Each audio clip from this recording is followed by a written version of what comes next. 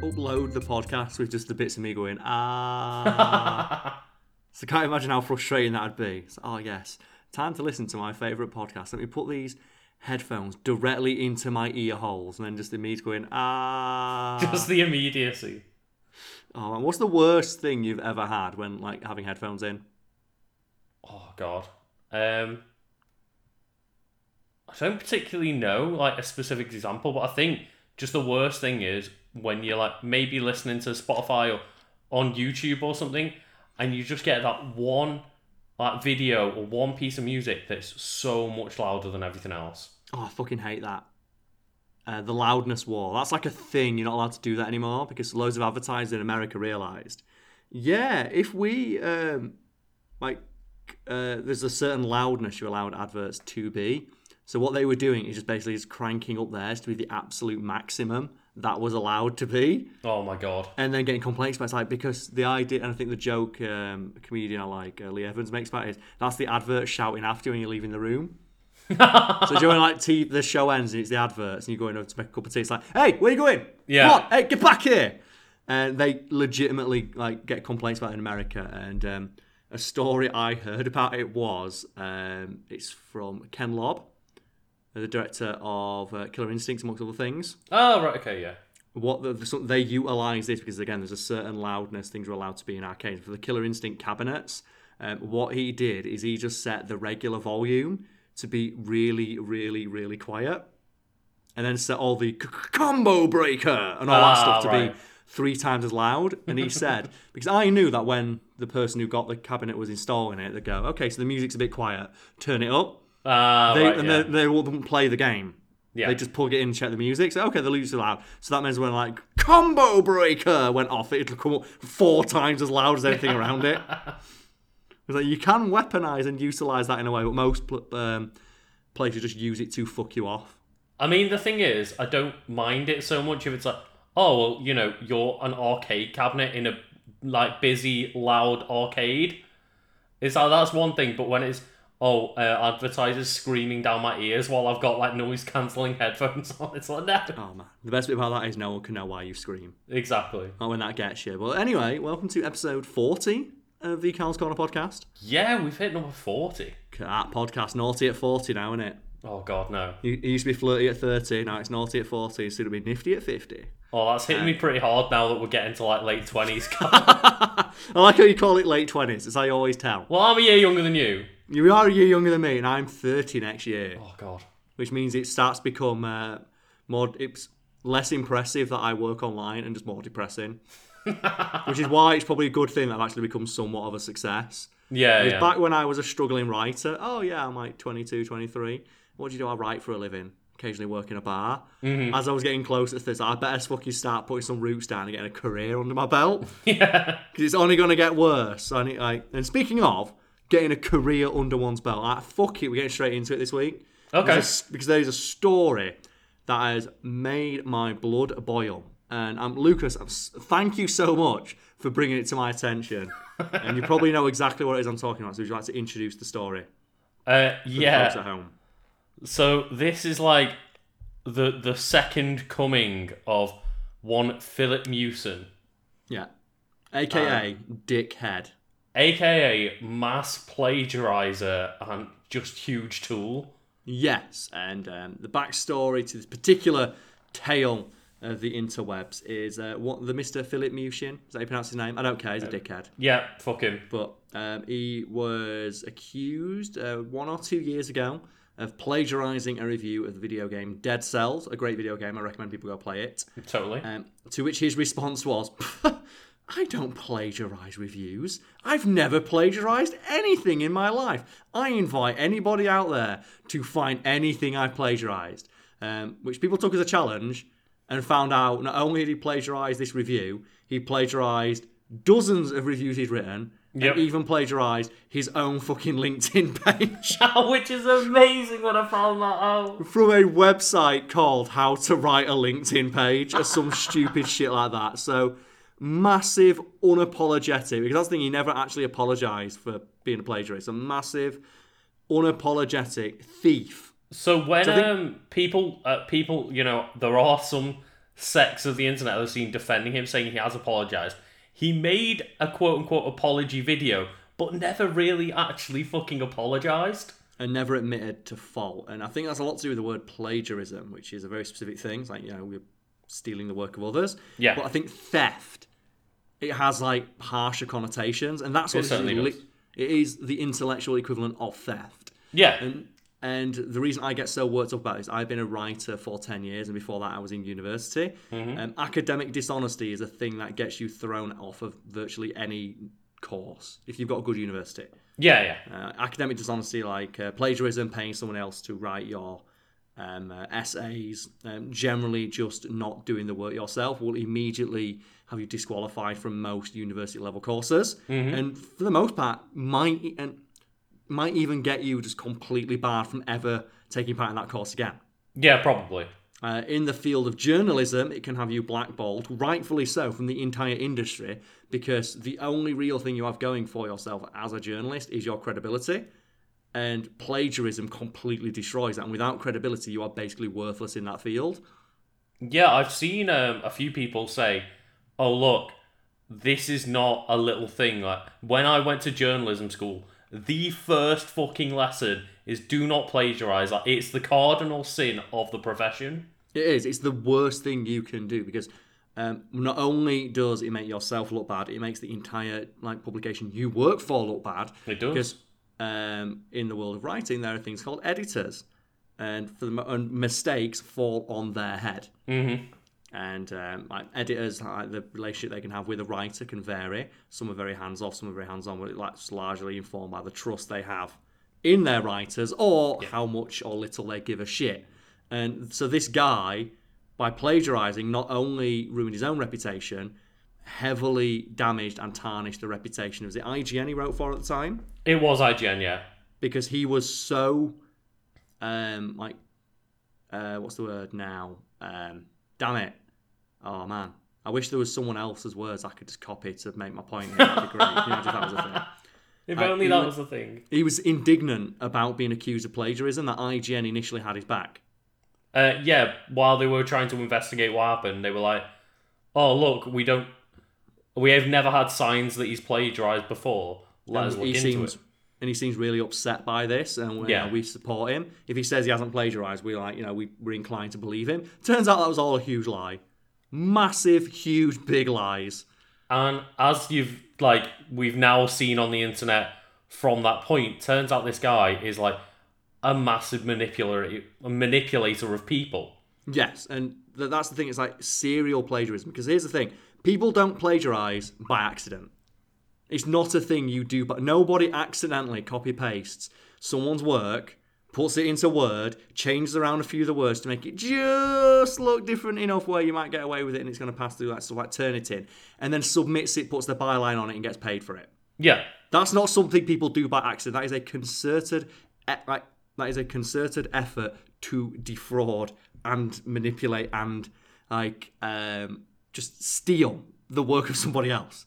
And I know it doesn't really change the fact that plagiarism is plagiarism at the end of the day, but I think, to me, at very least, that one of the worst parts about it was that he specifically went after small writers and YouTubers to plagiarize them, so it wouldn't be as noticeable. And it doesn't set off as many red flags because, oh yeah, this has got 5,000 views. I'm writing for IGN.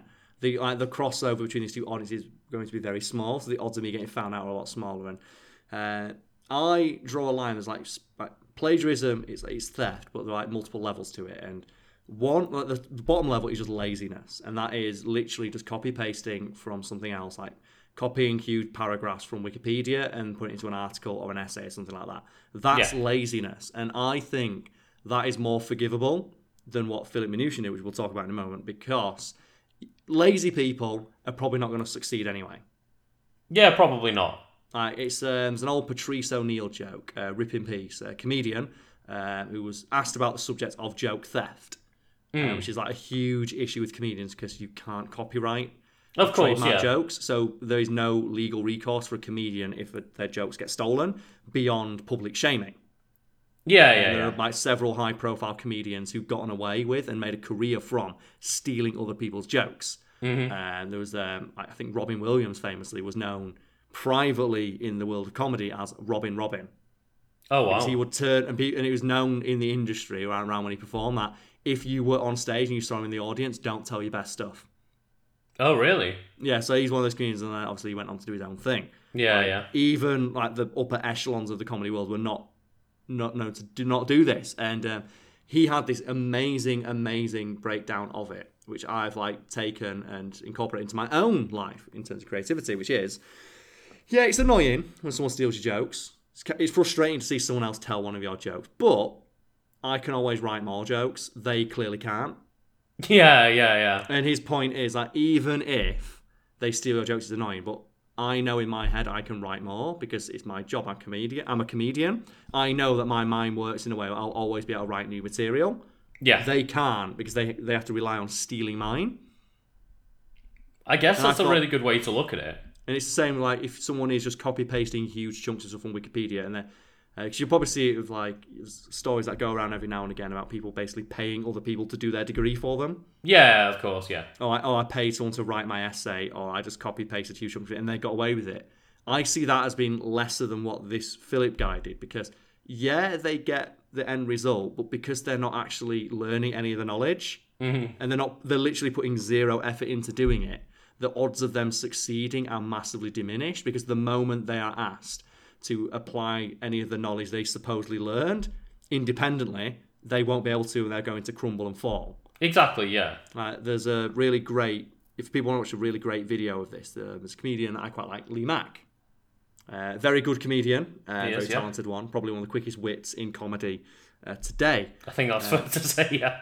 He's an amazing comedian, and there was a series of Australia's Got Talent where a comedian went on stage and literally just told Lee Mack's jokes. Literally, you can find the videos comparing them. Like the guy, and like this is the thing, Lee Mack is not a small comedian. He's a very, very famous, well-established comedian in Britain. And this guy went on stage on Australia's Got Talent and told his jokes. Holy shit. And the interviews with this guy are amazing because his justification for it is, I just thought that I was translating his jokes for a new audience because Lee Mack doesn't perform in Australia. Oh God! And the reason I'm bringing this up is because there is this this got found out when he was like set to go into when they start being live shows. He got through the preliminaries, and then when it aired on TV, they're Lee Mack jokes. He got found out, had this horrible train wreck interview where he tries to defend it.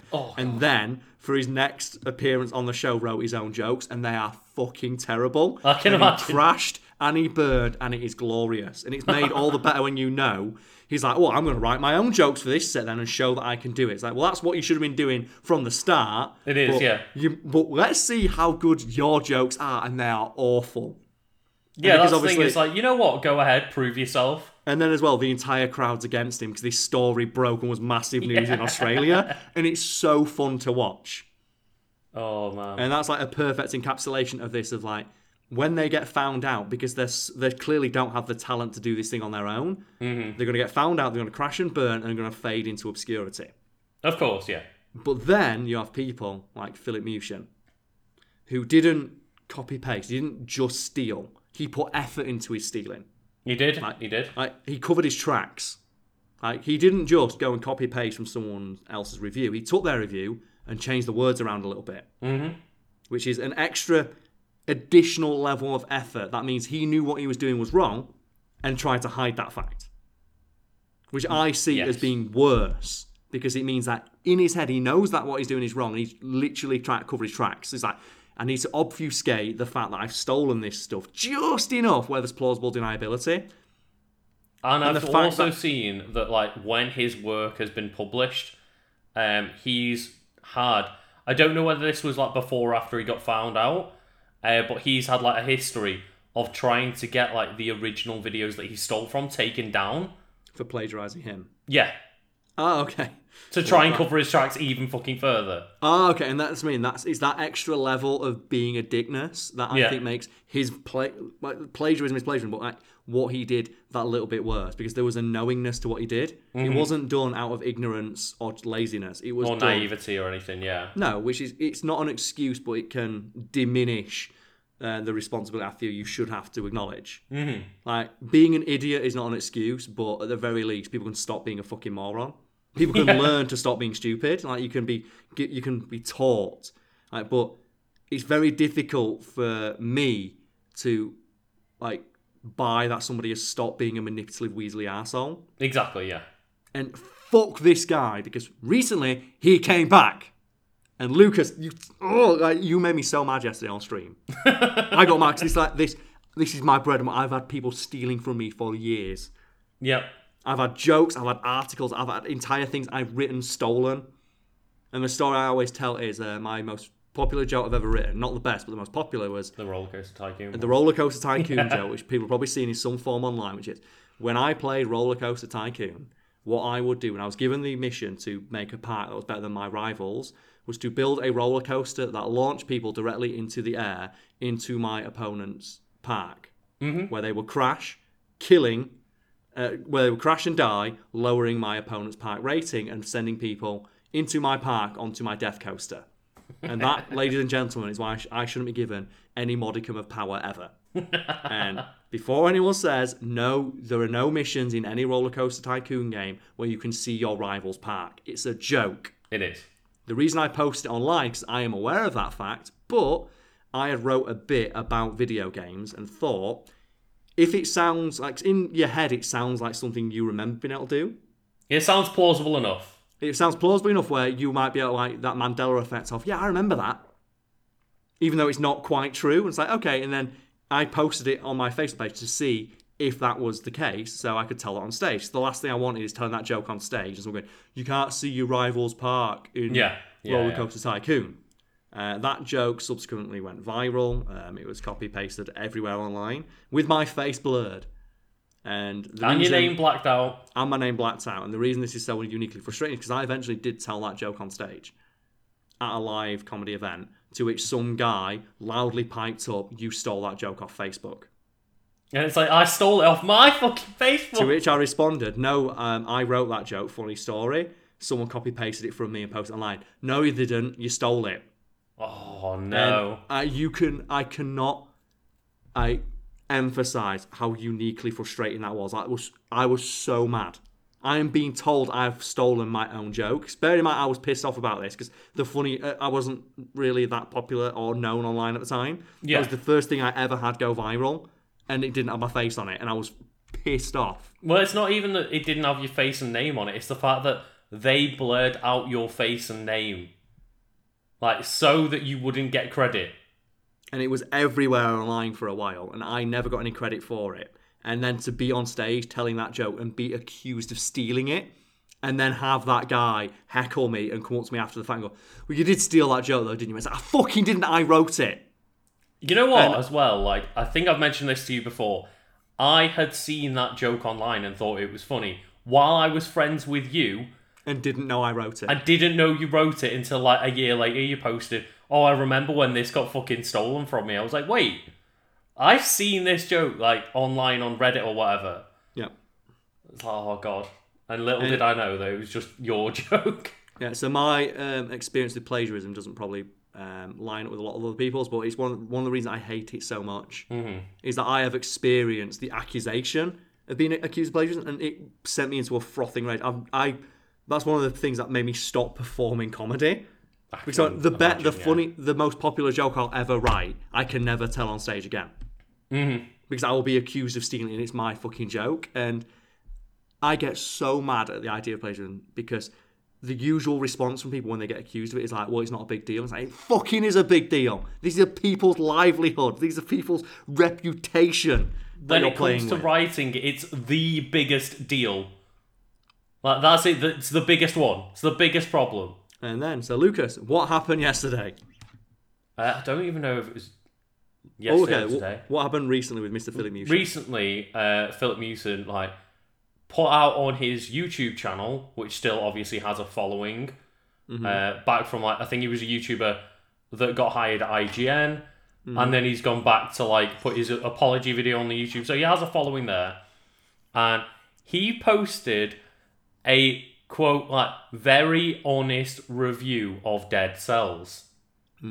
the original review that he was found out for plagiarising. And what makes this especially fucking annoying is, one, that guy never apologised. Again, he put on an apology video that was no fucking apology. Yeah, it was one of those non-apologies where he didn't actually admit fault and he refused to like explain what he did, which is not an apology. No. It's a deflection of blame to try and assuage people's anger, which evidently didn't work. Two, fuck him. And that's like just first and foremost. And then three, in his review, he joked about the fact that he plagiarised. Well, even the title is like, oh, haha, remember that time I plagiarised? This one's going to be from me. Yeah, he's made light of it, and he's also, as well, now making himself out to be the victim because people are refusing to allow him to enter back into the space of video game review, which doesn't sound like a big deal, but this was this guy's entire career, and it was ruined. And I'd feel bad, but fuck him. I don't. Well, it was ruined by him. Yeah, he ruined it himself. Yeah. Knowingly and with, like the sneakiness of a career criminal. Yeah, it was all done in malintent, and the actions that he's had since being caught have only proven more to me how much this guy is just a weaselly little fuck. Yeah, as I said, like there are levels of plagiarism. There's like one that's done through naivety and just laziness. What he did is a step beyond that. It's plagiarism plus. Yeah. The next level of plagiarism. It's like it's plagiarism EX. It's DLC for it. Yeah, it's the ultimate level of plagiarism. It's the plagiarism. What's the Street Fighter 2 one? Like plagiarism turbo? Or like super hyper fighting turbo. Some shit like that. Yeah. And the fact that he is now complaining that people won't let him forget that he stole from people, it's like, no, fuck you. Because, in response to this, I believe he's the Xbox editor at IGN, Ryan McCaffrey. Just told him to go fuck himself. He just tweeted back, fuck off. Yeah. And then he took a screenshot of that and tweeted out, being like, I'm the victim, how unprofessional is this? It's like, oh my god. I'll be honest though, he probably is an expert on things that are unprofessional. Of all the things that he can claim to be an expert on, that's the one that I agree with. He is an expert on unprofessionalism in journalism and games reviewing. It's like, man, I do not feel bad for him. Like, he not only took his own career down, but again, as we've mentioned, like that tarnishes the reputation of the company IGN and everyone that worked with him. So I do not like fucking like question the fact that people at IGN are like, yeah, fuck off. It's more like you sat there and you just see him weaseling his way back in. It's like, fuck off. Yeah. Like, why do you want, like, oh.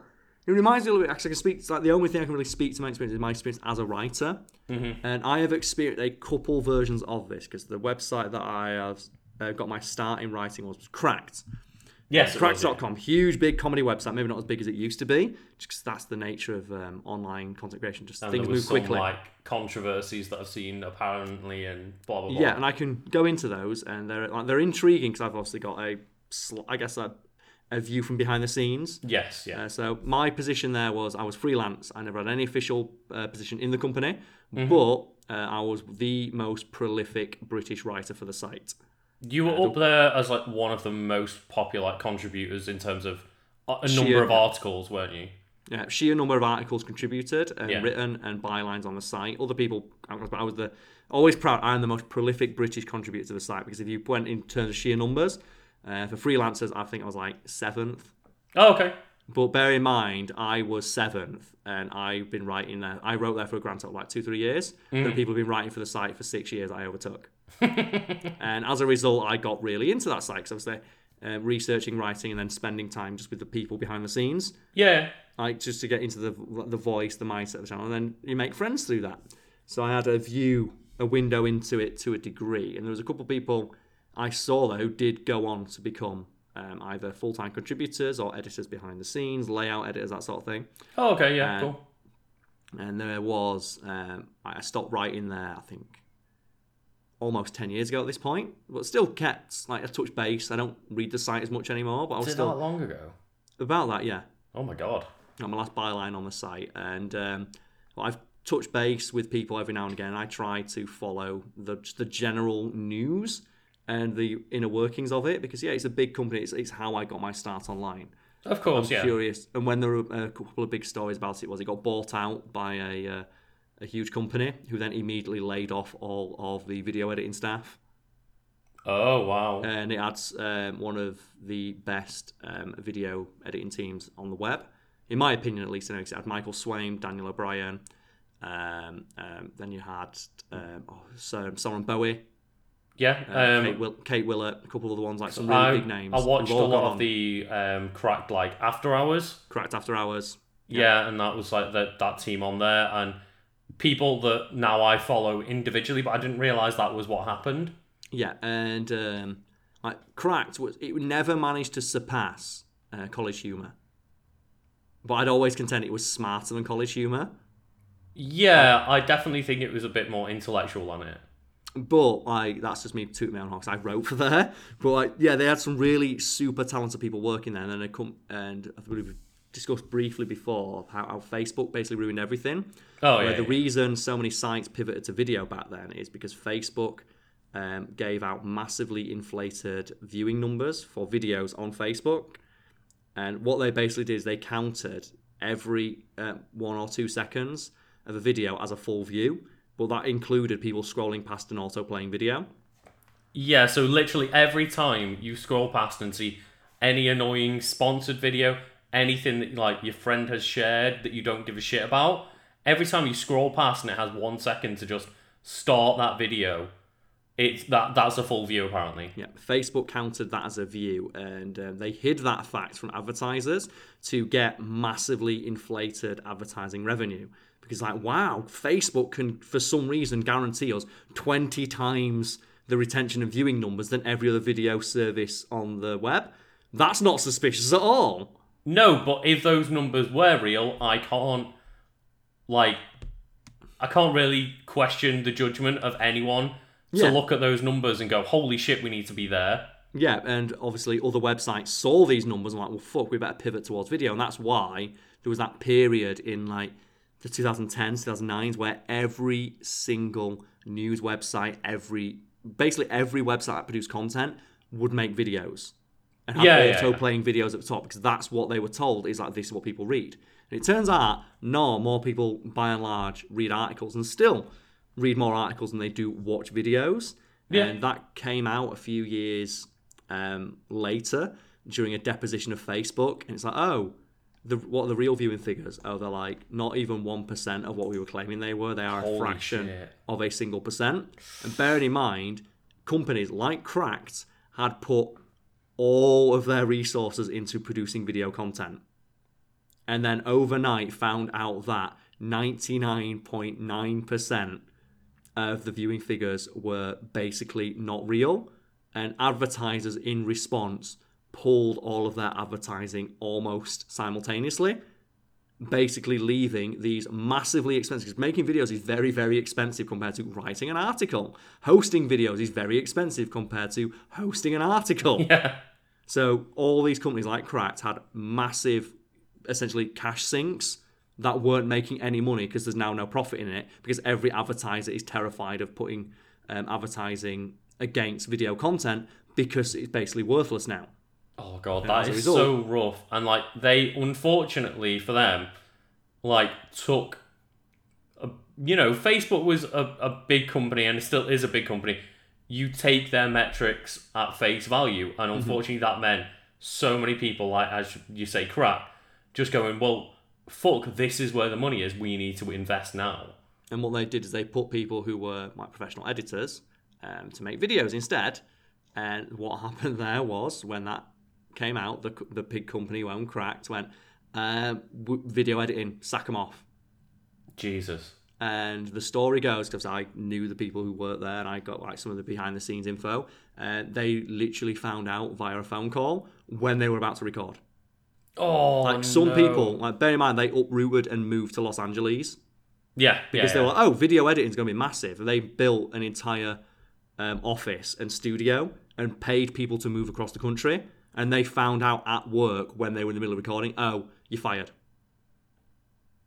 Oh. You're done. And as well, when you've been moved over to LA and it's like the price of living over there. Oh, that's so fucking wrong. It's like you no longer have a job. Yeah. And some people manage to stay inside, just as editors and things like that, on a massively reduced rate because they're no longer being paid video appearance fees. Yeah. But you're now living in a part of the country where you had no job. You're now at a super expensive place and you don't have a high-paying job anymore. And it fucked over so many places and loads of people just jumped ship. And some of the big names I mentioned there, like Soren Bowie, he now writes for American Dad. Yeah. Yeah, fair. Michael Swaim writes movie scripts. Daniel He's O'Brien. at IGN now. Is it? Yeah. Good for him. I love Michael Swaim. And then Daniel O'Brien writes for Last Week Tonight. All right, cool. And then like a lot of the bigger people, they just like got, oh yeah, why would we not want these super talented editors and comedy people? Exactly, yeah. And then Cracked has been hemorrhaging money ever since and been floundering for relevancy. But that's just like, a meandering side note. But the big important thing is a couple of years ago now, it emerged, like it was just on the cusp of the Me Too movement. Mm-hmm, yeah. A few of the people who worked there were horrible sex predators. And some of the names I can confirm, because they were publicly outed and just they were people who were like somewhat high up in the company. So I don't feel bad for shit talking them. Are John Cheese. He was the right hand man to the website. He was best friends with the runner of the entire site, Jason Pargin. Okay. And was one of the OGs of the comedy writing world. Like, he used to write fucking articles back when Cracked was just a forum. Like, he would just write long forum posts and things like that. One of the biggest names on the site. And then there was another one was Josh Sargent, who was got started about a year after I did, and was one of those people who rose through the ranks and went from being a freelance contributor to just working fully with the site. He's one of the people who they moved over. Right, yeah. And ended up taking like a more behind the scenes role to save his job. And it turns out that Mr. John Cheese had been using his position as editor and as an influential voice on the site to just sexually harass female writers and new female writers and send them sexually suggestive messages. And then when they were like, I'm not comfortable with this, basically gaslight them into not telling anybody. Yeah, and that's like obviously you see that a lot. Either the person who's committed it, or they'll report it to like HR, for example, and it gets brushed under the rug. And but as I mentioned, his best mate ran the entire site. Yeah, exactly. So he knows that he's in a position of power and probably won't have much happen to him. Exactly, and it's one of those things where it went on for years and years and years, and then Josh Sargent was just a generally abusive dickhead. Right, and he was like dating someone else from the site and had done awful things, and there were just like stories told in the Facebook groups I was still part of, but didn't really check that much. It's like, and I just chalked it as a drama. It's like, oh god, that guy's an ass. Yeah. And the reason this reminds me of the Philip Mushin situation is because when it first broke, look, one of the people you've got on the front page of your website every fucking week is a horrible, manipulative asshole and has been abusing women. And especially on Cracked as well, and they took a very harsh stance about this sort of thing. Right, okay, yeah. Yeah, and they take, they write articles breaking shot this shit down. They'd to, you are speaking from a position of high and mighty, butter wouldn't melt. You need to fucking get this nipped in the bud now. Mm-hmm. The immediate response was, well, let's just wait and see. Oh, no. We need to wait and see. All this thing about believing women, no, but it's my mates, we need to wait and see. Oh, and the reason this reminds me of the Philip Mushin situation is because in the forums, behind the scenes, it was legitimately being argued by people that, is it right to remove John Cheese's articles because he is a horrible, manipulative sex predator? Because they've helped some people. Oh, God. And I saw that and I got so mad and so angry. My response, I posted for the first time in 5 years. I do not wish to be associated with a website who would even entertain this idea. Please remove all of my bylines from every article I've written. I don't care. Okay, so you don't have bylines on there anymore? I do, because eventually they removed all John Cheese articles. Okay, yeah. Because other writers saw that and started joining in of remove my bylines too. And it's maybe it's not a good idea to let this person keep doing this.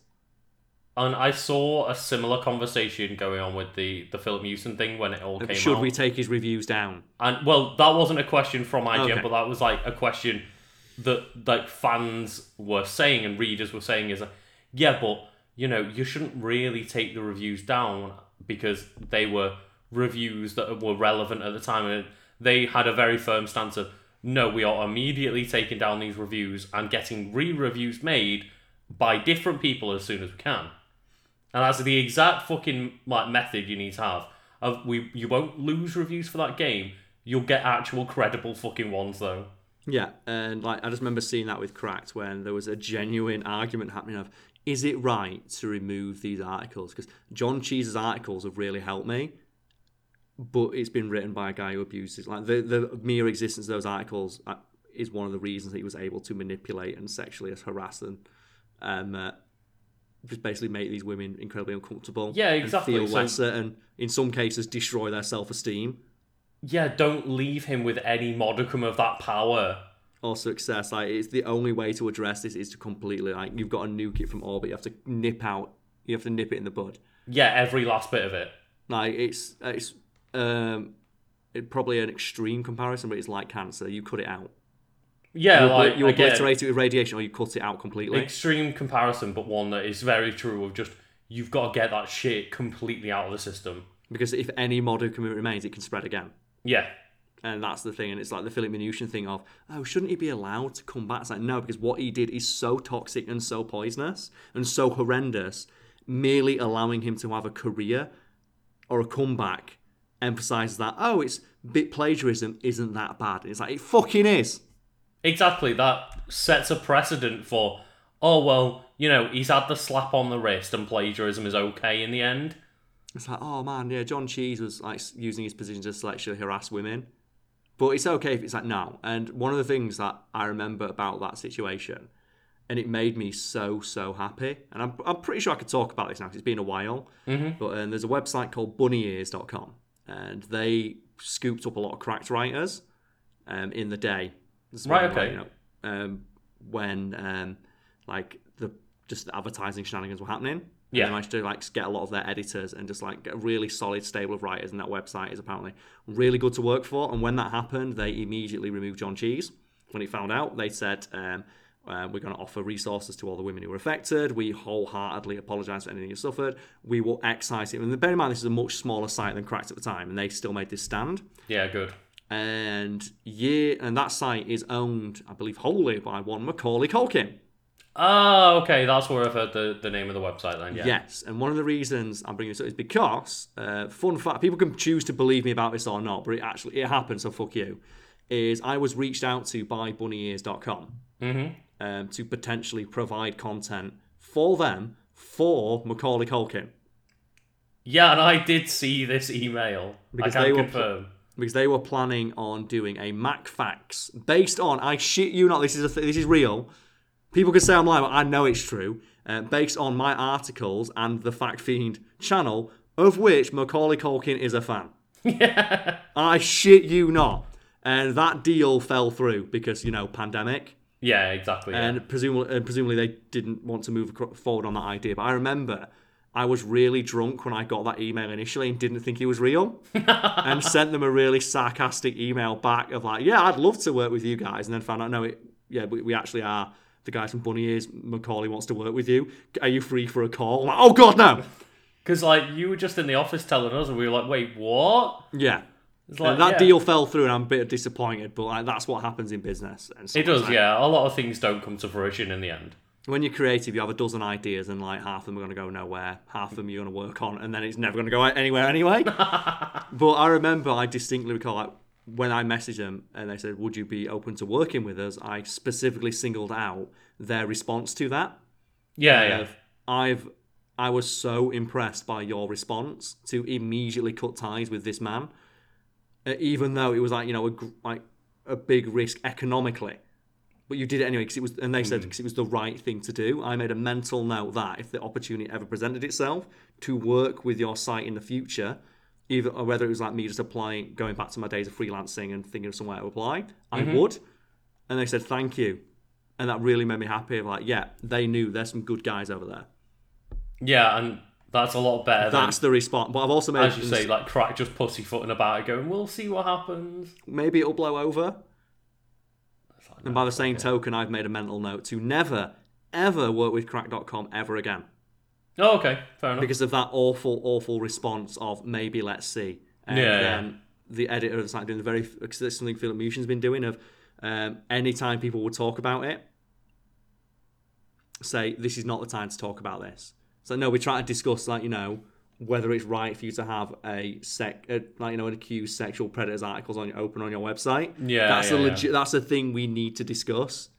And it's like, no, now's not very prescient to talk about it. It's like, no, it is. It's not even a thing as well. It's not even a discussion. Especially as well when he wrote an apology, because he admitted to it. That's why I don't feel bad about calling him out. Because he did the same Philip Mushin thing of he wrote an apology but not an apology. Yeah. Where it's like, I'm sorry for what I did, while never actually specifying what it is he did. Mm-hmm.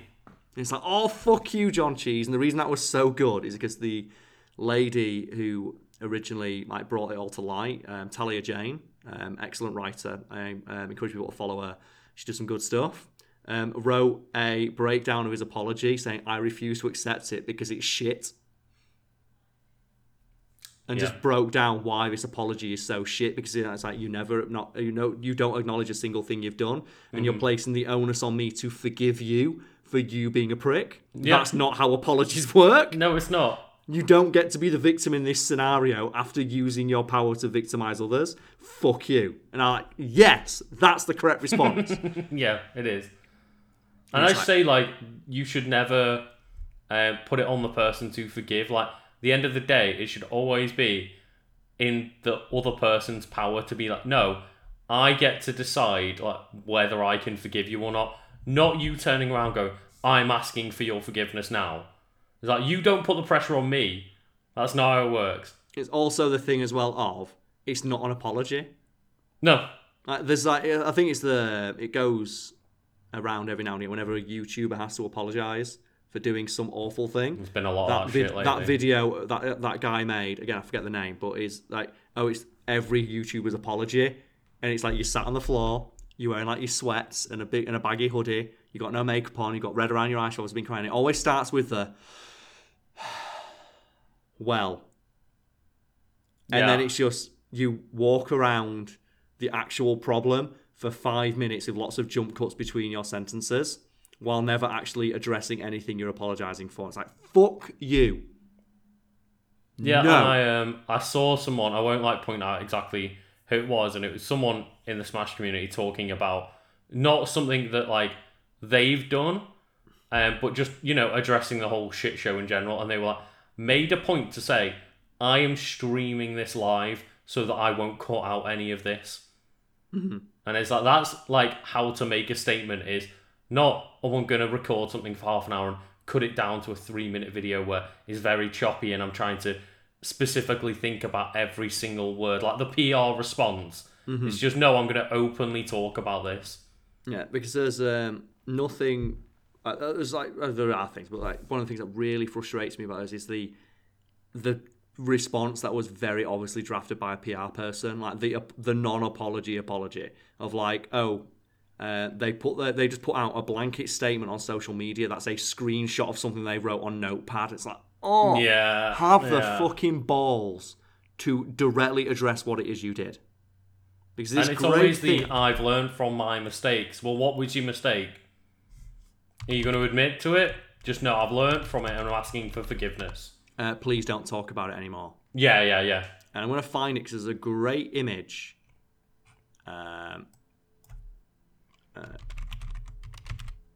Where it's how to make an actual apology. Oh, right, okay. So I'm going to try and find the breakdown of how an apology is the thing. It's where is it now? Oh, Carl, just figuring it out. He's trying his best. He's trying to find it. Yeah, here we go. So there's multiple versions of this out there, but this is a breakdown of how to make an actual apology, not a wishy-washy one where you refuse to admit any fault. And it is, step 1, include the words I'm sorry or I apologise. Don't say I regret or some variation thereof. Mm-hmm. Because, again, you're apologising. Don't say, I regret if anyone has been hurt by my actions. No, fuck you, I'm sorry. I'm sorry for what I did. I'm sorry for what I did. And then, moving on, like quite handily, take responsibility. Name what you did. Specify what you're apologising for. Don't refer to it as the incident or other examples thereof. Yeah. Don't try and distance yourself from the thing you are trying to apologise for. And I'm sorry if this sounds really obvious, but so many of these cases have people doing the exact opposite of this because they know. Yeah, like, there is a reason that people get paid to write responses like this. Because you need to be able to, like, they're all crafted in a way where you never actually have to say what it is what you did. It's like, and the example that always springs to mind for me is PewDiePie's apology for saying the N-word. Apology in big words where he never actually admits or says what it is he did. Because if he did, then he'd have to have that voice clip out there of him admitting that he said the N-word. And that's what they never want. Because they don't want that to exist, but they also want you to stop talking about it. So they make this shitty non-apology apology where they never actually admit any fault. Anyway, moving on. The third one, this is the most important one, is show that you understand the impact of your actions on the other person. That's a good point to make there, yeah. Yeah, and that's something you never really see, isn't it? It's like, they always say, I'm sorry if you were hurt. They never say, like, why people are hurt, or they never, like, try and just theorize why what they've done may have hurt another person, or put themselves in the position of the people they're apologizing to. Show basic human empathy. Yeah, it's again just always trying to like skirt around the facts of what they did, and it will always be put in the perspective of I didn't intend to do this. It's not, let's look at the perspective of the other person and talk about it from their point of view. It's let's talk about me and how it's important to me and my life. Yeah, it's just maybe, as you say, have a bit of fucking empathy. Put yourself in someone else's shoes for a minute. Yeah. Don't try and distance yourself from the thing that you are trying to address. And then fourth step, if possible, explain how it's not going to happen again or how you're going to make reparations. And usually it's just, I'll never do it again. I'm really sorry, guys. I've learned from my mistake. It's like, fuck off. It's like, how? If you have learned from your mistake, demonstrate how. Explain how. And explain what you're going to do. And there's a lot of talk about like companies lately now that there's been another kind of movement of people coming out and talking about harassment and allegations and etc. etc. And a lot of companies have just come out of like, we're sorry. We're sorry, we will be better. It's like, how? How are you going to do better in the future? Yeah, and that's the problem. You'll see, again, going to these like shitty YouTuber apologies and like even the John Cheese one, which is a hilarious read. Because it was written by a guy who the day previously was doing everything he's supposedly apologising for. Yeah. It's like, oh, I only apologise the instant I realise it'll affect my bottom line. Yes, I buy this one 100%. Well, it's the classic of, I'm sorry I got caught. Yeah, and it's like, oh, I'm not going to do it again. I'm going to try harder to be better as a person. How? Yeah. What are you specifically going to do to avoid this happening again in the future? And then finally, I think this is a really good point that's often left out of like many apologies. If you're not sorry, don't apologise, because it's better to not apologise than issue a bad apology. Which sounds like a dick move, but stick to your fucking guns. Like, most of the people making these shitty non-apologies are assholes anyway. Just commit to being a dick. And it's not that it will, necessarily be any better for you in like the short or long term, but at least don't try to half-arse a fucking apology that everyone's going to see through immediately. Do you know what the best bit about that is? I think this will really put into perspective the emotional maturity of the people we're referring to, like, who are unable to admit fault or just make a proper apology. That's a guide for kids. Oh. That was a guide for children about how to properly make an apology when you hurt somebody. Oh, wow. Okay. Yeah. And it's good advice, but I think about that. An adult and need to be told, like, literally, here's how we explain to children how to understand what you did was wrong and how to say sorry for taking someone's toys. And I think one point I want to add to this guide is not applicable to children necessarily, but one thing to not do is when they always do it. They always either start or mention in the video, it was a real hard time for me. I was going through some shit. No, don't care. I don't care. Yeah. I don't care how hard your life was, because a lot of people are struggling, and a lot of those people, when they're struggling, they don't actively go and make other people's lives worse. Exactly, and it's just that always moment of, I'm going to try and make myself the victim a little bit here. It's like, fuck off. No, you're not.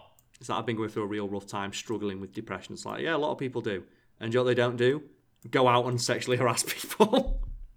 And yeah, a lot of the people that, like, whether or not the person that you've harassed has been suffering, they are now. And you've made the world a fucking worse place.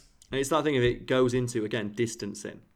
Because it's like a really subtle thing, but when you notice it, and I'm pointing out now, I'm hoping people like you keep an eye out for this in the future. If you hear someone, you see one of these big apologies from a famous person or a creator or something, where it's just any little thing to make it so, like, to make it seem like the person who did the things that they're apologizing for isn't them. Yeah. Anything that they can do to make it like, I apologize for my actions. I wasn't feeling myself. That sort of thing. Because you were, because this is the clearest window into yourself we're gonna get. Because this is how you act when you think nobody's watching and you're not going to get caught. This is the best representation of who you are as a person. Yeah. Because this is the kind of stuff you do when you think you have nobody else watching. Yep. And in fact, the response that you're giving to this is the fakest part of it. Yeah, it's so true. It's always like, what is it? It's, if you want to see what someone's really like see what they do when they think no one's watching. Mm-hmm.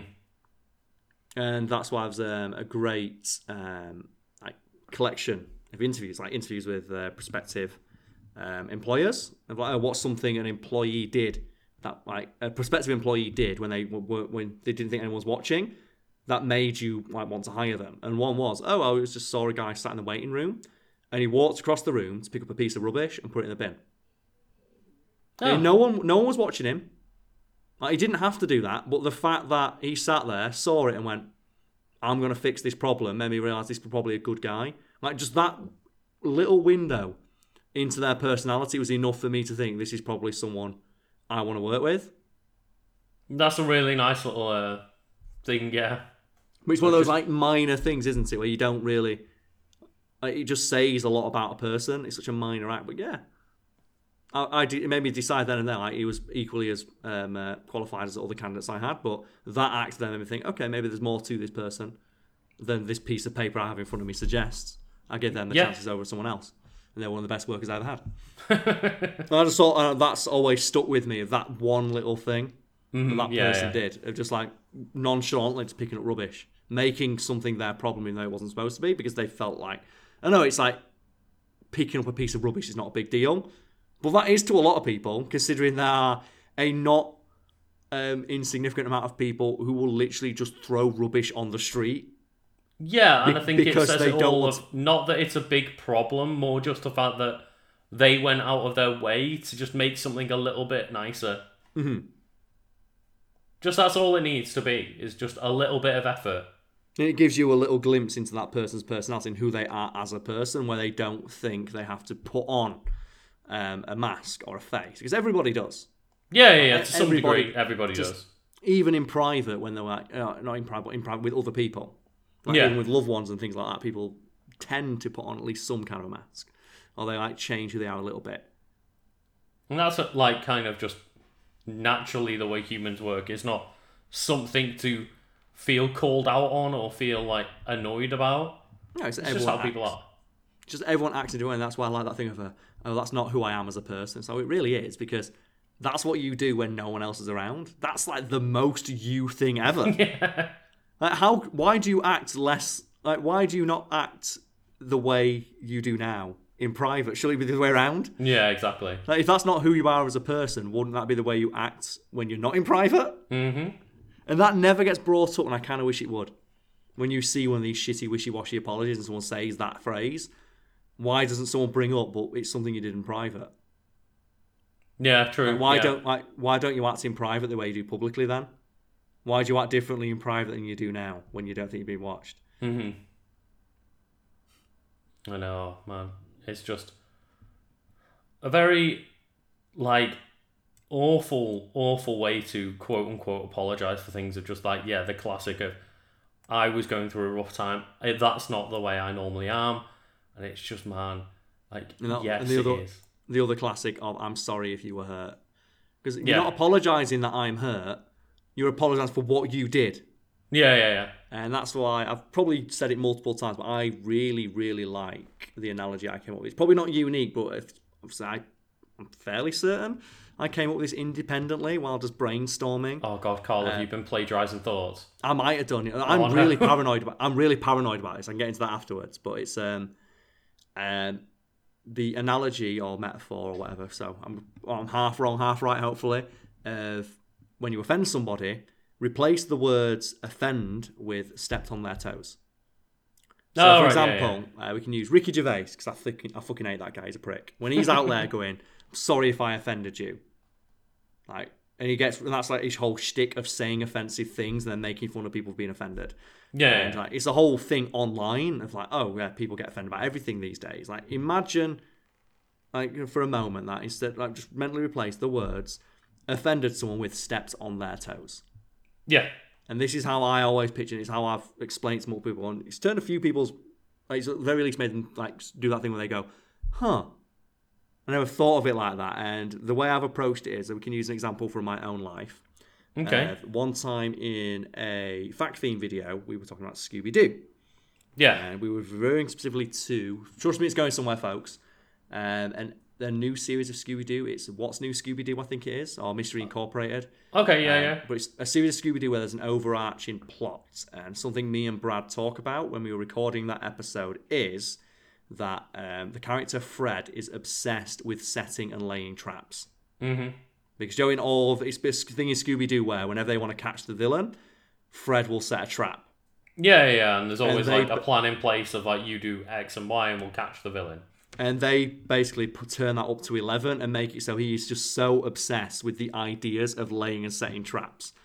And he's always formulating how to set traps. And they even catch him reading a magazine. It's like, oh, it's a dirty magazine. And he's like, no, I'm not doing anything. And they pull it out from under the bed and it's Traps Monthly. And it's like a box with a stick holding it up. Oh my God. And it's like a magazine about how to lay traps for villains.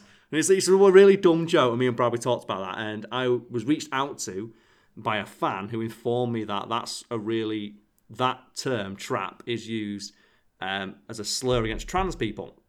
Oh, okay. The idea that a trans woman is a trap because, oh, you thought it was a woman, but no, it's really a man. And I was so fucking, oh God, I'm so sorry. I didn't mean it that way. Yeah. But I thought in my head, this is where I have two options.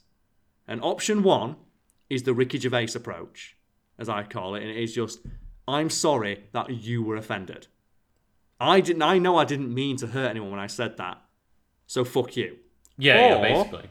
And I sat down, because it took me about an hour to write the response to this person. I sat down, I thought, well, I know I didn't mean to hurt this person. I know, like, it's a completely innocent mistake, but innocent mistakes can still hurt people. And that's when I came up with the stepping on someone's foot analogy in my head of, let's say, for example, I stepped on your toe, Lucas. Yeah. And you come to me and you say, Carl, you just stepped on my toe. What would be the correct response there? Oh, I'm sorry, I didn't mean to. Yeah, I'm sorry, mate, I didn't mean to step on your toe. And that's probably where that interaction would end. Yeah. And even if that happened with a complete stranger, say I'm in the street with a complete stranger, I step on that stranger's toe. It's like, oh, you just stepped on, I'm so sorry. Oh, it's okay, it's like, be a bit careful and say, yeah, I will, keep my eye out next time. That's it. Yeah. Right, let's just say, and you can say the same thing. I said something, and it offended a person. I didn't mean to, but it still did. Yeah. I can't change the fact that it did. You can't deny the fact that they were offended. So I'd say, oh, I'm really sorry. I didn't mean to do that. I'll try to, avoid doing that in the future. I'll try to avoid stepping on your toes. Yeah. Now imagine in that scenario, you do the Ricky Gervais thing of you step on someone's toe, and they turn around and say, oh, you just stepped on my toe. Well, it was a fucking accident. What are you getting so offended? What are you getting so mad at me for? Now you've made it a problem. Yeah, and I've actually had somebody literally respond in a similar way when I said, mate, you stepped on my toes. Well, I didn't mean to. Why are you making a big deal about it? And it's like, oh, well, fuck off. Obviously, it was a mistake. And it's like, so now you're becoming aggressive. So it was a mistake, but now you've made it into a whole thing because Yeah. you can't admit fault, even when you know it was an accident. And doesn't that work really well? It does, yeah. And then you can even go to the next level of it let's say a person is continually stepping on my toe. After a while, I'm going to stop believing that it's an accident. Yeah. Like, let's say one person, every time I walk past them in the hallway, steps on my toe. And the first time, they say sorry. Like, oh, fair enough, it's a mistake. And then they do it again. And then again. And then again. After a while, I'm going to start thinking they're doing it on purpose. Or they, at the very least, don't care that they're stepping on my toe. And they actually don't mean that apology of, I didn't mean to do it. I'm sorry if it like hurt your toe a little bit. And now replace the word stepping on your toe with repeatedly saying the N-word in YouTube videos. Yeah. And let's pretend the person who's stepping on my toe is called PewDiePie. Don't those apologies start to ring a little bit hollow after a while? Yeah. Like the first time, maybe it was a mistake. The third time, maybe something's going on here. No one accidentally steps on someone's toe 3 times in a row. And I will say as well that, like, in regards specifically to, people using racial slurs, is me and you have said this in the past, is, okay, well, you can apologise and say you didn't intend to.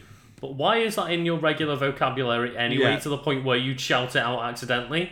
Which is a whole other kettle of fish. It is, Go back to the offended thing of, if someone says a joke like that, and they apologise, but then they make the joke again, and then again, and they keep making these transphobic, homophobic, racially discriminatory jokes over and over again, and then apologise when they, I'm sorry, I didn't realise that I was offending people. It's like, you do now, because it's been pointed out multiple times.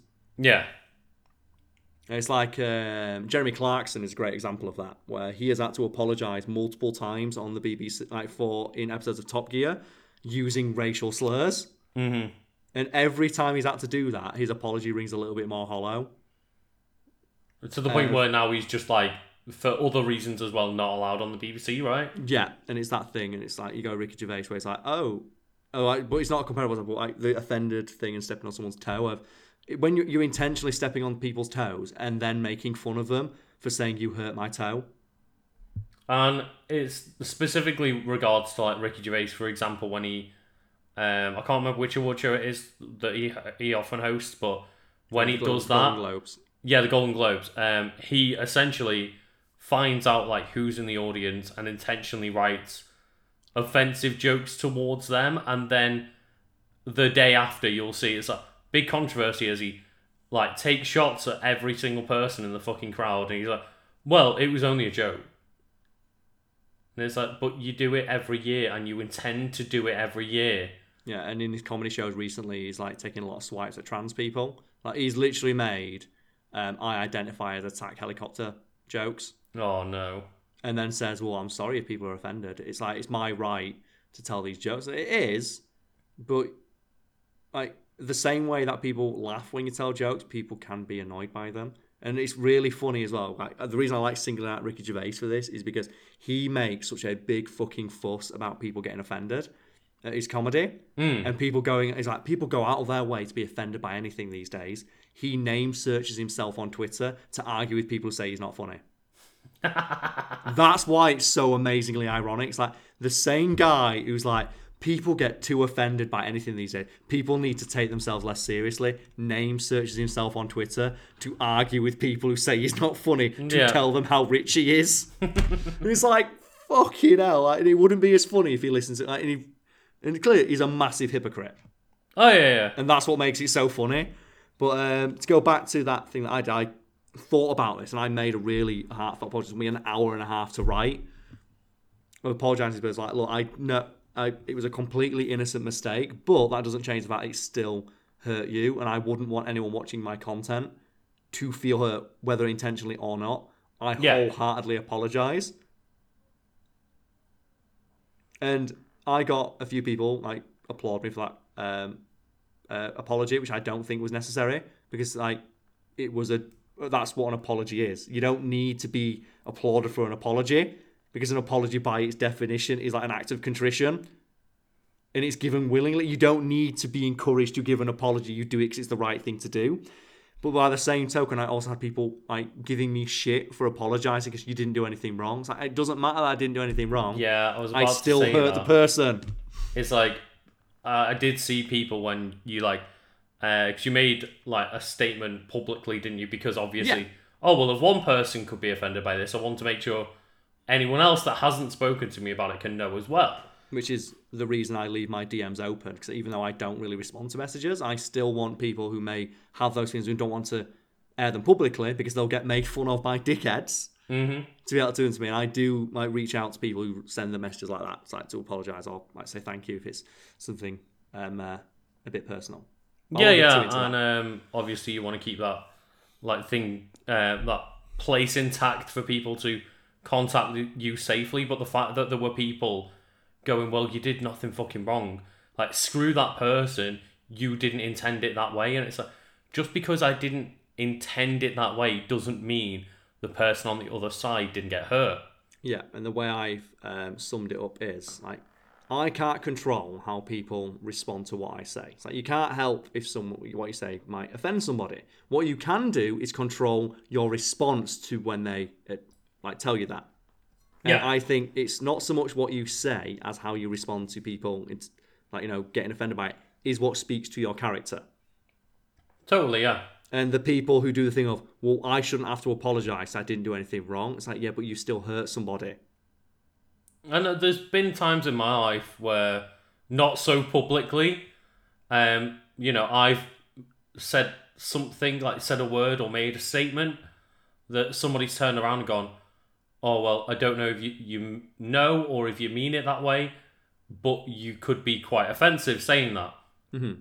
And yeah, it's on the onus to you for you to turn around and just make a little moment of like self-reflection of, okay, well, I could attack this person for calling me out, or I could just learn from the mistake and apologise. And that's the part that speaks to your character, not the initial statement itself. And I think that's something that gets lost in the sauce a lot when stuff like this happens, like it did with me. Like, it was a completely innocent mistake, but there were two options I had available to me. That I could have ignored it, or I could have even done like someone like Gervais or any other of those like shitty internet edgelords done, and made fun of that person. Of look at them getting offended for literally a joke that they have like taken the wrong way. It's like, no, I'm going to take the actual human route of like, it's clearly not something that ever occurred to me because I don't live this person's life. Exactly, yeah. And the person who reached out to me was trans themselves, and they said in their message to me that I know you as a person from your videos, so I've watched them for a long time, that you didn't mean it this way, but others might. Exactly, yeah. And I was like, I really appreciate you telling me this, and that's why I made that apology. And it's really telling to people's character when they see something like that and then get mad about it.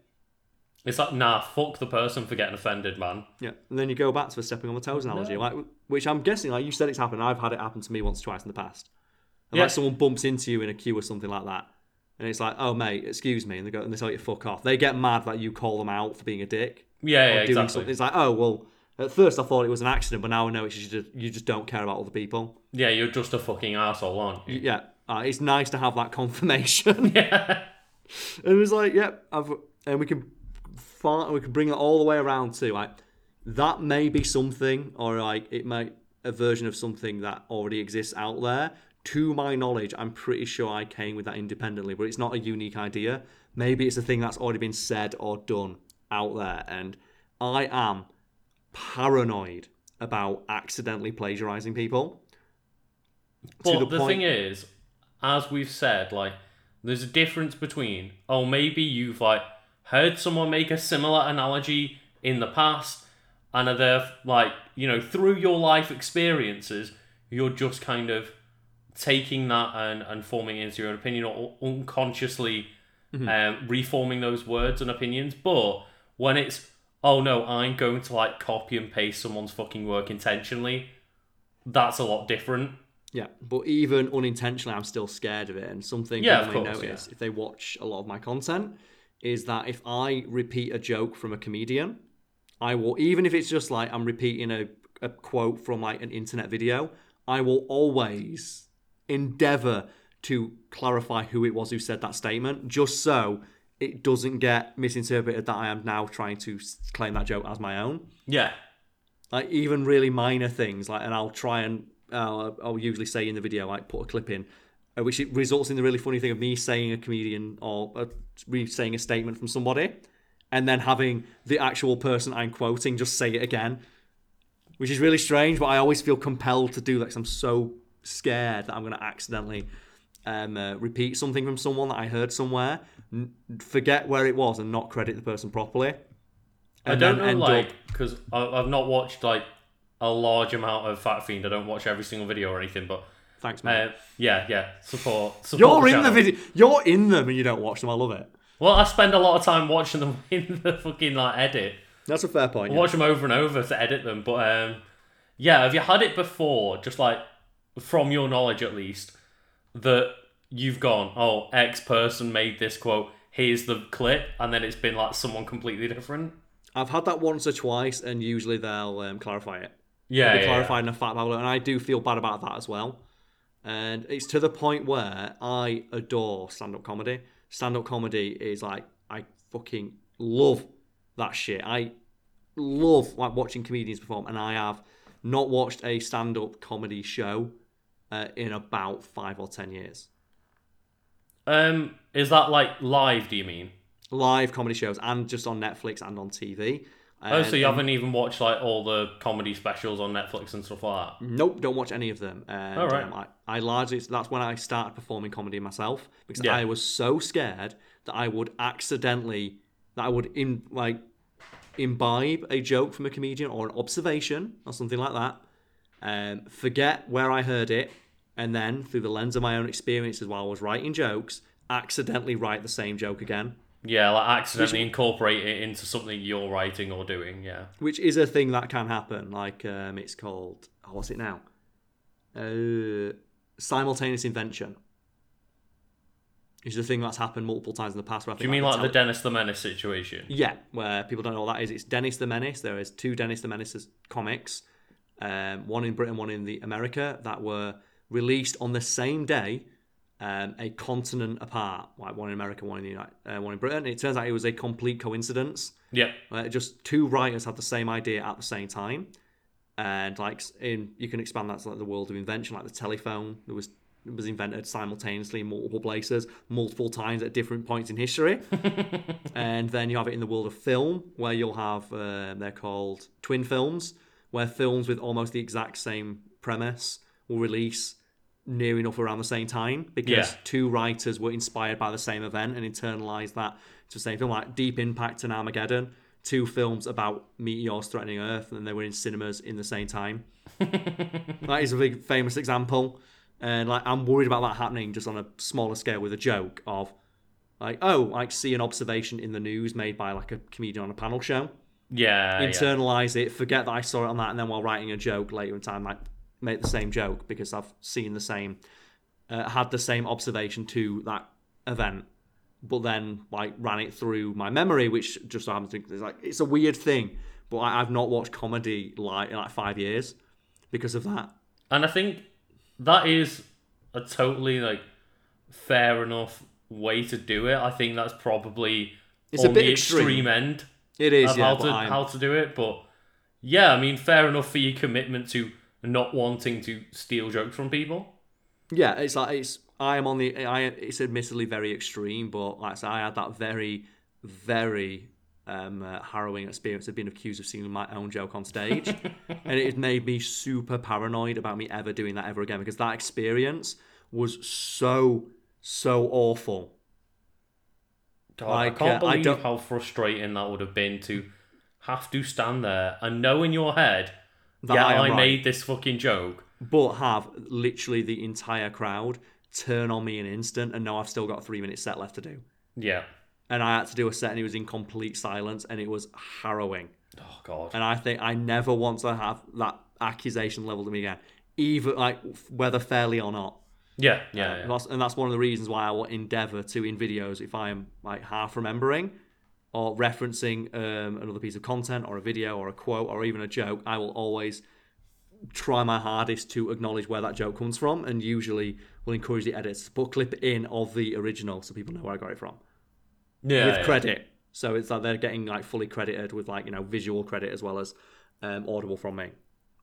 Because I'm that paranoid about it. That's why I asked, because obviously, I am the editor of Just Wiki Weekends, where Mm-hmm. yeah, we are like reading and riffing off a wiki article. So a lot of the quotes and stuff will be something that is guaranteed to be like from said comic book character or whatever it is. Yeah. And you can see it, but it's yeah. And then you compare that to Philip Mushin. Yeah. Do you think he ever has that thought?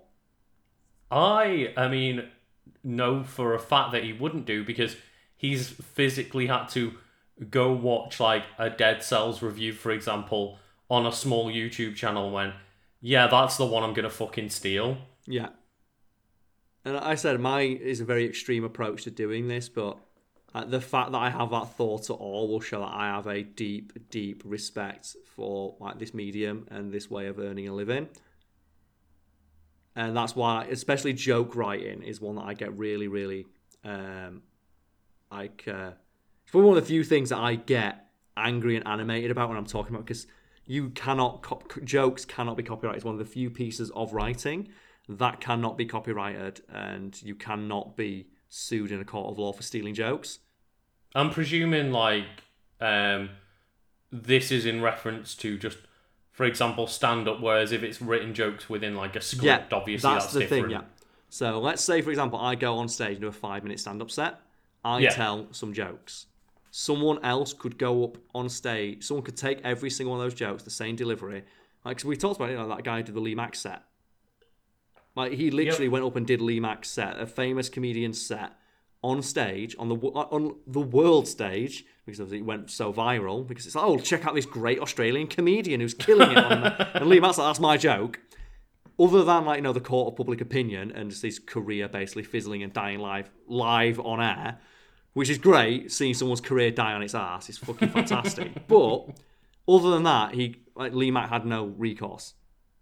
And he got away Even with though he probably has recorded footage of him making those jokes, because he's always on TV, etc. It is the most obvious case of plagiarism to prove, because you can just place the two videos side by side. Even the delivery is the same. Yeah. And you cannot sue for that. But something with like Philip Mushin, who was more sneaky about it and like reworded some words and changed it just enough to try and not get caught. Yeah. That still comes up as plagiarism, and you can be sued for that. Say if that was being done in a book or an academic journal or something like that. And that's the thing with comedy, where if, like, say Lee Mack had taken his set, written it down, and then put it in a TV show, that would be copyrightable. But performing it live on stage means it's not. Mm-hmm. And that's the annoying thing about it. And I think there's a push to make it like, let us trademark jokes. Oh yeah, for sure. But I was going to say, like, the reason that, like, I keep bringing up the fact that it's really sneaky that Philip Mushin used videos is because it's very easy. Don't have written scripts. Yeah, it's very easy for me to like copy and paste one of his written articles into Google and go, oh, this is where he got it from. Yes, and there's a lot of third-party software that'll do that. It's Turnitin. It is an academic one that's used quite a lot, but I forget what it is I had to use, because when I very first got into Writing for Today, I found out they made me sign up with a website that checks for plagiarism. It cost 5 cents a time to do, because it checks fucking everywhere. And I remember, because I would get reimbursed for putting my work through this. Oh, okay. So I'd like say, for example, I wrote an article. I'll send an invoice for $100 for the article, plus an extra 5 cents remuneration for running it through his plagiarism. So fair credit, they made me do it, but then they reimbursed me for this thing. And after a while, like, the editor of that website, Dave, was like, look, you don't have to do this anymore. You've been writing me for 2 years. I know that you do original research and stuff. I have to do it for new writers. And I was so happy to be afforded just that trust. And to see someone abuse it, and like, but you can't do that, for example, like you're saying, with the video. Yeah. Because videos don't have they may have written scripts, but they don't exist online. And I think the only reason that he got caught out is because the person that made the video went to IGN and was like, oh, let's read this Dead Cells review, and was like, And he saw his own words staring back at him. Yeah, and then was like, made a video like, can anybody on the internet please fucking help? Like, this guy just stole my review, almost word for word. Yeah. because and he it was picked up a bit of steam and people noticed it. Yeah. and then Philip Mushin being the huge raging bellend that he is, like, no, I didn't steal anything. I've never stolen a thing in my life.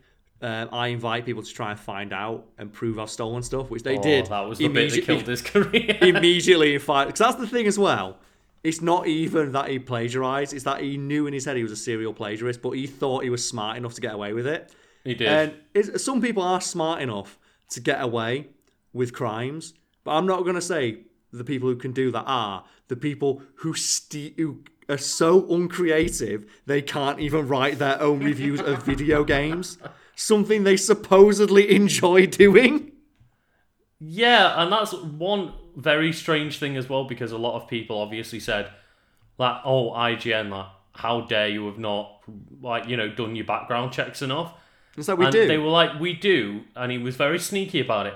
But also, when you're in game journalism, which is enthusiast, like, it's an enthusiast medium, yeah. It's an enthusiast medium, yeah.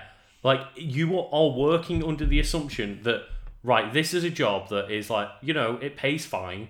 It doesn't have a lot of great amount of, like, celebrityism to it or anything like that. You get a lot of shit for it. So realistically, the only people trying to break into that medium are people who really give a fuck. They really like video games and they Exactly. want to share their passion for the medium. But yeah, apparently not. That was my favourite thing about what that guy did when he responded to it. Where it's like, oh man, I love video games, but I didn't have time to write my review. It's like, but you had time to go and transpose an entire video. Like, that takes more effort. Oh god, yeah. Some of the things that he did literally took more effort than just writing an original thought about the video game. And then when it comes out that it's actually dozens, it's like, oh, did you not have time then either? That's the thing of, like, we talked about it briefly when we were discussing, like, Instagram influencers, where they try so hard to find ways to game and rig the system so they can get followers. It's like, for the amount of effort you're putting in, wouldn't it be easy to just develop a personality? Yeah. Like, the fact that you're putting all this effort into plagiarizing, wouldn't it be easier to just write the fucking review? Which makes me think he's not a good writer. Yeah, I imagine not.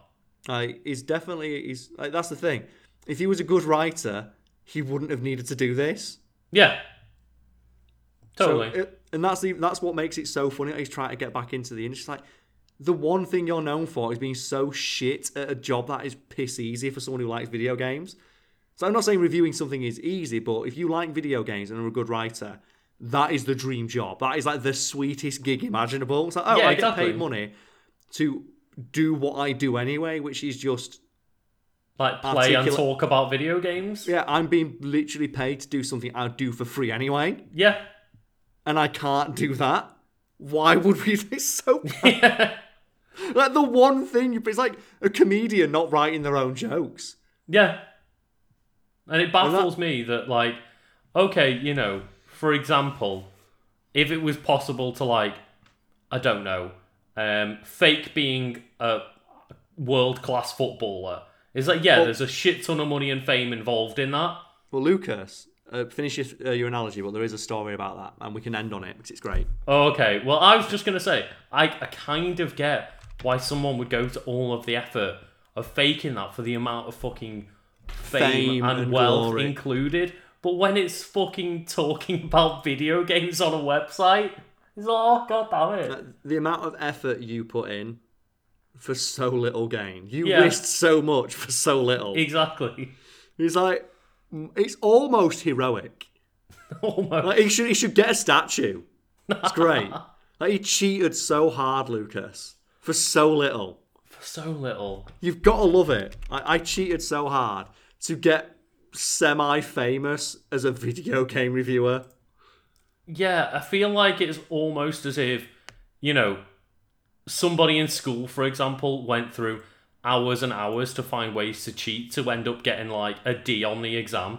Yeah, it's so strange. It's like, oh, I cheated to get into, like, a hairdressing class in college. It's like, anyone can do that. Yeah, and to clarify, I'm not trying to lessen the actual career of being in games journalism. It's something that, like, I'm obviously passionate about games. Yeah. And it's something that I really like doing, is playing games, talking about games. I'm not trying to dunk on the profession. It's just compared to like every other career path you could have chosen to try and cheat your way into. It's like, why that one? Yeah, and it's, as I mentioned, like, if you are somewhat talented at writing and like video games, it is the perfect career. Exactly. Yeah, it's like sometimes there's a big time deadline. Yeah, of course. Yeah, there is troubles in every career, but that is something that, if you enjoy writing, enjoy playing games, surely that's like one of the best fucking things you could aim to do in your life. Yeah, and why the fuck would you mess it up? And I think we've talked enough about that, and we can end on a wonderful story about one Carlos Kaiser. Because you mentioned, like, it wouldn't be a realistic thing, but cheating your way into being a professional football player, that's something you can see someone like, risking it all for. And that's a real thing that happened. And I'm very confused because how do you fake that shit? Well, this is based on, it's not plagiarism because I fucking wrote this. Okay. But the article has yet to be released, and this is an article I wrote for today. I found out. I'm going to double check when I wrote it because it's still not gone up yet, and I think this sums up how much I wrote for that website. Oh my god. This was written by me 4 years ago. Holy shit. And it's still in their archives because they still have enough articles written by me to put one up a week.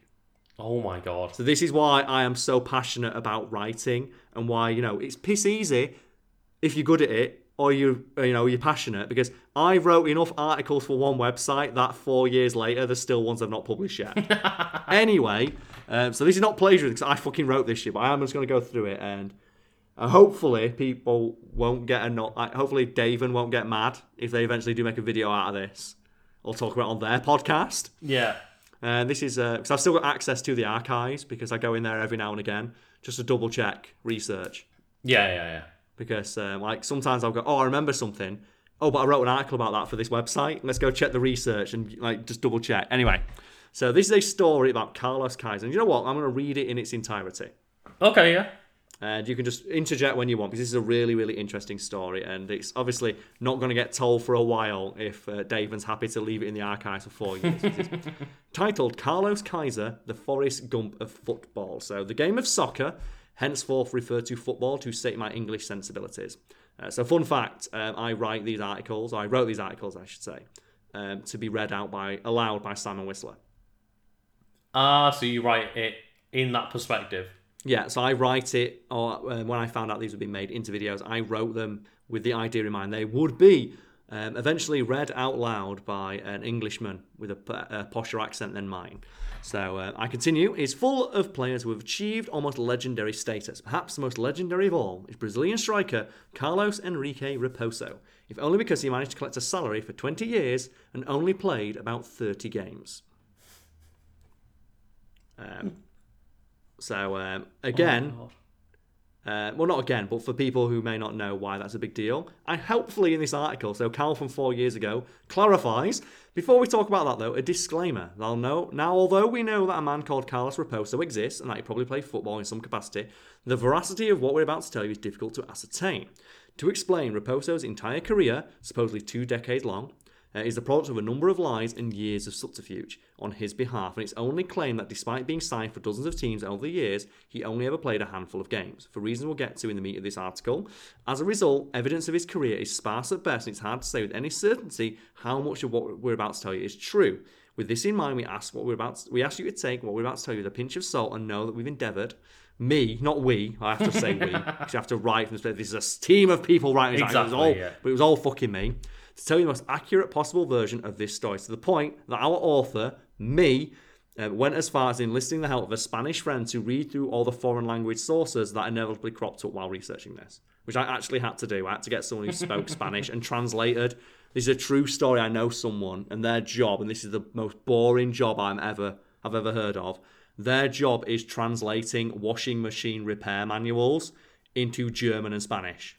Oh my god. So they get sent the thing in German, Spanish, or English, depending on where it's been released, and get told, Joe, those booklets you get you never read. Yeah. Translate it into the other languages that you speak. Oh my god. And that's their job, and they hate their life, but they get paid very well for doing it. Okay, fair enough.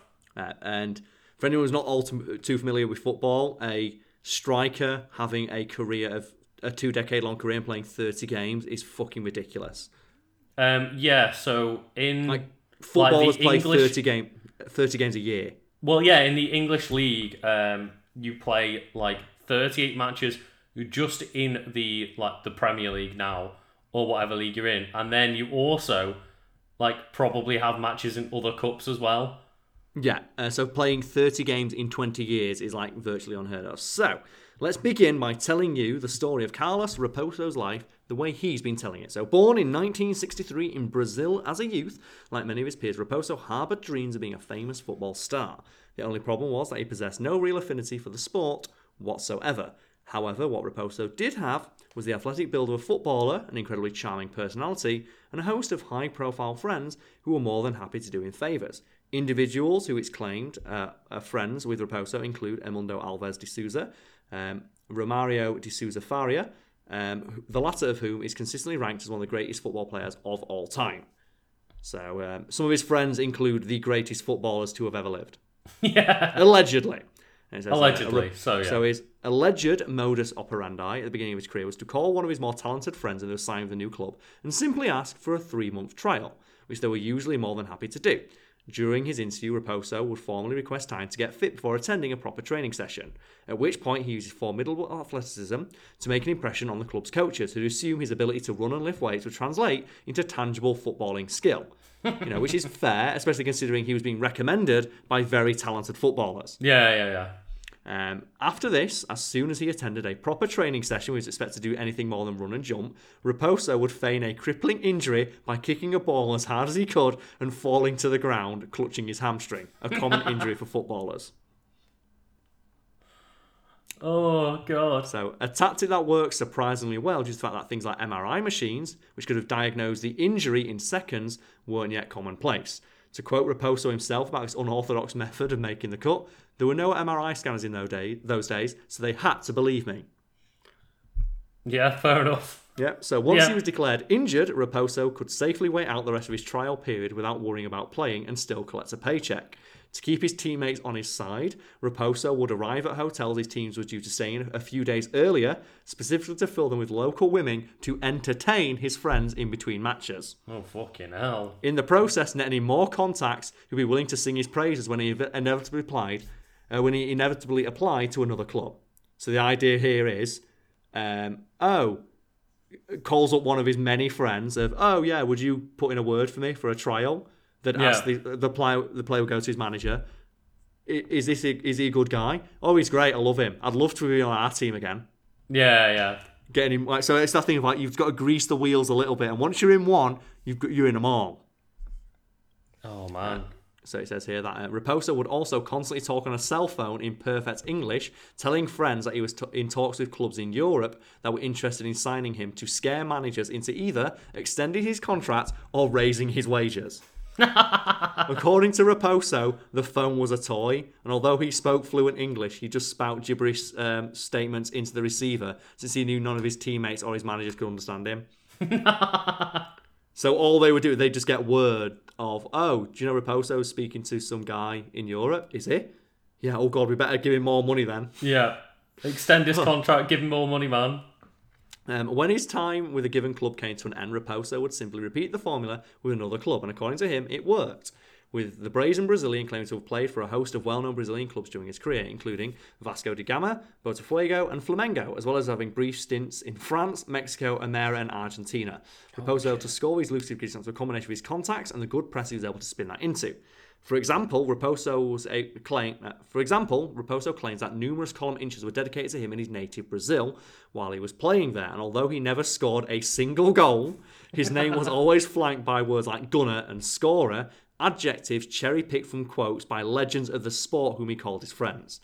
So what he'd do is he'd just single out, here's an article in a Brazilian newspaper that I'm in, and look at the quotes that are using it, like, oh man, he's a cannon for a foot, when he's actually written about one of the people he played alongside. But he played alongside these very good players. Well, if he's in the same caliber as these players, he must be good. And he says here that sometime during his career, Raposo adopted the nickname the Kaiser as a nod to the legendary German player Franz Beckenbauer, who was known by the same moniker due to his dominance and leadership while playing. If it wasn't clear from the rest of his article, Raposo gave this nickname to himself. And again, being so closely associated with such a legendary footballer only made him look like a more attractive prospect to sign. Yeah. And it says here, though, and Lucas, so far, thoughts on this legend? This is a fucking hustle. I hope they make a movie about this one day. The Forrest Gump of football is not an inaccurate description of this guy. He just stumbled ass backwards in success. The thing is, though, I don't think he stumbled. This was all very intentional. It was all very calculated. So we have here, although Raposo usually avoided stepping on the field like it was coated in landmines, I'm proud of that joke, there were occasions on which he wasn't able to avoid doing so, and as a result, he does appear to have a legitimate, traceable football record, albeit a very hazy one that's mostly in Spanish and French. For example, he played a single game with the Brazilian team Bangu, and there's a purported newspaper headline from this time he was signed that roughly translates to, "The Bangu already has its king, Carlos Kaiser." According to one source, Raposo was able to avoid playing in his first game with the team when he was brought on to substitute for another player by intentionally getting into a verbal argument with the fans from the sidelines, thus getting the referee to send him back to a locker room before he'd even stepped onto the pitch.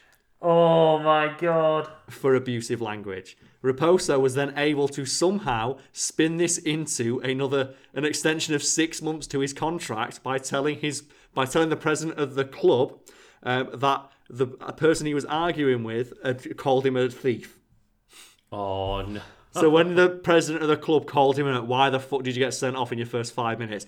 Oh, I was doing it to defend your honour. He called you a thief. Oh man. And then he got a 6-month extension to his contract. Later the thing is, like I was gonna say, if he occasionally plays a match, the thing is, I think most footballers when they come back from an injury have a bit of a shit few games anyway. Yeah. So you could kind of like, if he did have to play a match, just play it off as like, oh well, I haven't played in a while, my hamstring's still feeling a bit. But bear in mind, Lucas, as well, something I should point out about this guy is he literally never scored a goal in his entire career. That's amazing. His position was striker, which I'll get to in a moment. So later in his career, Raposo moved to France and signed with a Division 2 team called, I'm going to pronounce this awfully, Simon Whistle will pronounce it right, but I'm not going to, Gazalec Ajaccio, where he made sporadic appearances, mostly limited to kicking the ball up the field and showboating for the crowd, who were more interested in the novelty of having a supposed Brazilian legend on their team in his actual performance. In his first ever game with the team, Raposo was able to avoid playing entirely by simply walking onto the pitch and kicking every single ball available into the crowd while warming up. His team, thinking he was playing to the crowd, which was quite larger than usual, and filled with people eager to see their team's new Brazilian superstar, allowing him to do this, not realising that Raposo had kicked literally every single ball they had lying around. When the time came to start the match with no ball, the two teams called it a draw and exercise for 90 minutes. What a fucking legend! Oh! What a fucking amazing hero this guy is. Jesus Christ. Do you know what, Philip Mushin? This is how it's done. It is. This is how you this is if he plagiarised and ended up somehow writing speeches for Oscar nominations or something, then I'd be impressed. But no, man, you have to do it in review Dead Cells. God. So, as Raposo played in a time before extensive online stat tracking and ubiquitous sports coverage, we have no way of knowing what his career record was, though most sources say he played around 30 games during his 20-year career, the majority of which were for the aforementioned French team, with whom Raposo claims to have played for, and I quote, 20 minutes per game, a few minutes each season. Oh, man. In addition to this, he never scored a single goal, an impressive feat when you consider that his role on the pitch was striker, which for non-football fans mean his entire job on the pitch was to score goals. Yeah. He retired from the sport at age 39 and remained amazingly unrepentant about his deception, openly admitting in interviews with Brazilian and French press that he regretted nothing about what he did because the clubs he played with treated their players so poorly, being quoted as saying, "Clubs already deceived so many players, someone had to be the avenger of those guys." Today, Raposa makes ends meet as a personal trainer, and he occasionally gives interviews about his career, which he continues to embellish upon endlessly, making the veracity of his frankly amazing life story, quite sadly, impossible to know the full extent of. Yeah. And then we have some bonus facts. Would you like to hear some bonus facts? Hell yeah.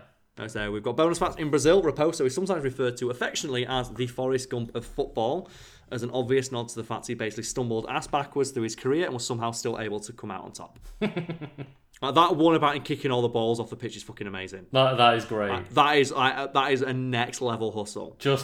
We realised that we had no fucking ball to play with.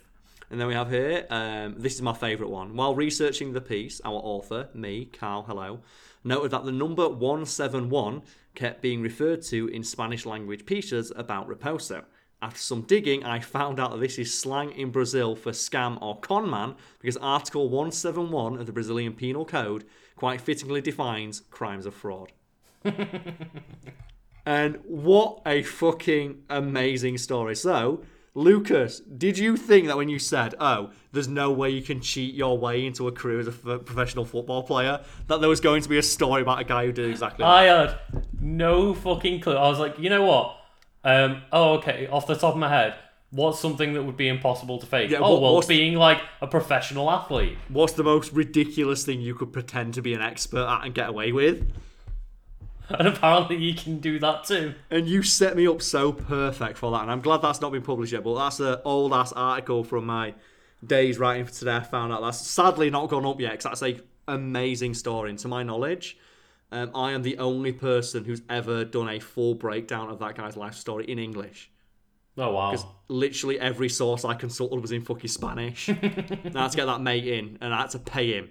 So I got paid, the money I got paid for writing that article went straight to that guy for translation services. I felt so bad because, it took him all day to translate it and then send me the gist of what was going on. And, to double check claims that I was making.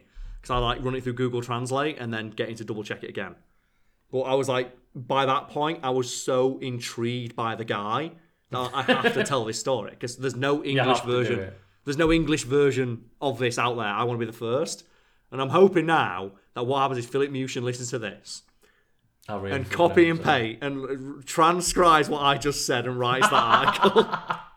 And then when it comes out... He can start plagiarising Fat Fiend instead. And then when it comes out today, I found out, people are like, wow, you plagiarised Philip Mushin for this one.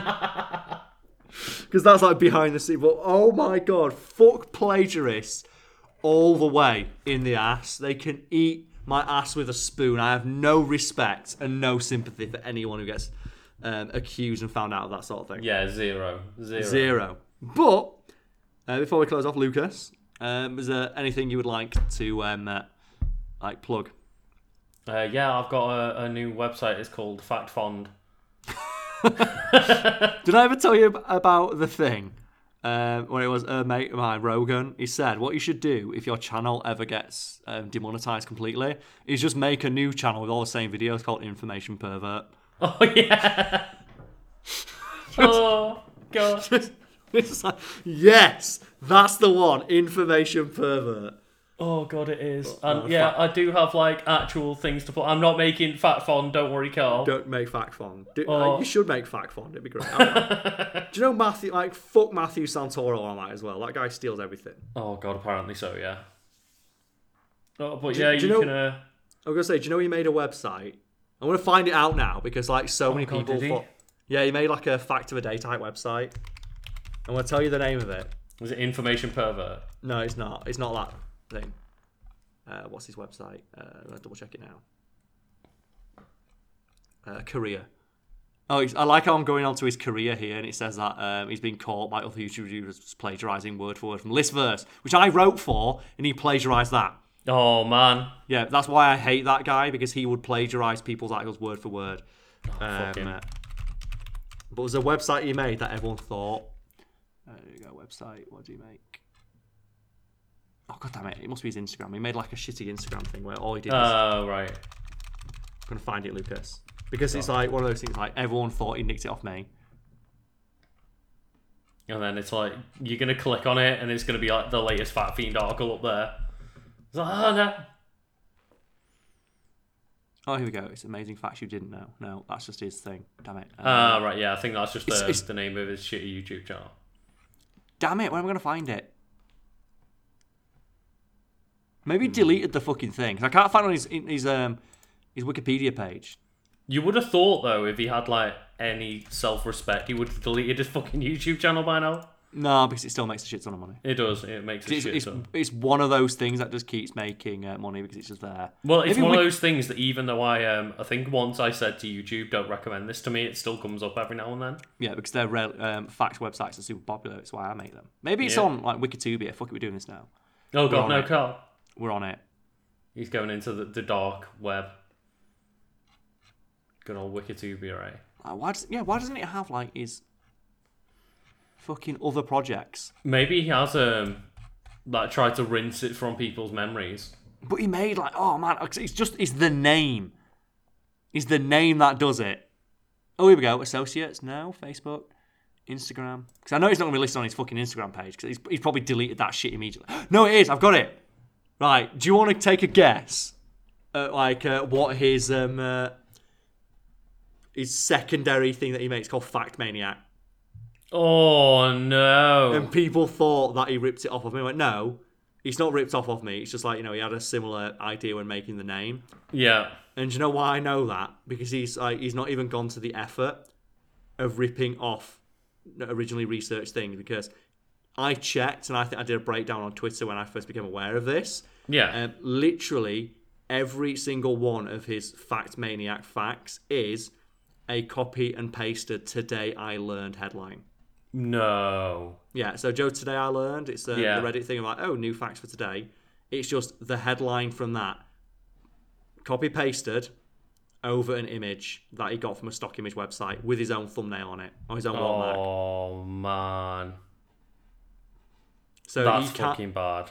which means that he couldn't even go to the effort of plagiarizing the original, the article it's based on. He plagiarizes the titles. He plagiarizes fucking headlines on Reddit. Yeah, that's how fucking lazy. He can't even be bothered to click and see if the thing that he's doing is real. Because I double checked like some of the old ones, and almost all of them are just that, and they even link to the same Oh, page. no. And some of those ones no longer exist. I'm not surprised. Which means that he sees the headline, copy paste a link that he doesn't even bother checking. Because the link it leads to a place that no longer exists. Yeah, or is like, yeah. It's faded. And it's now like, been bought out by another website. Yeah. Man. What a bell end. Yeah. I thought that guy as well.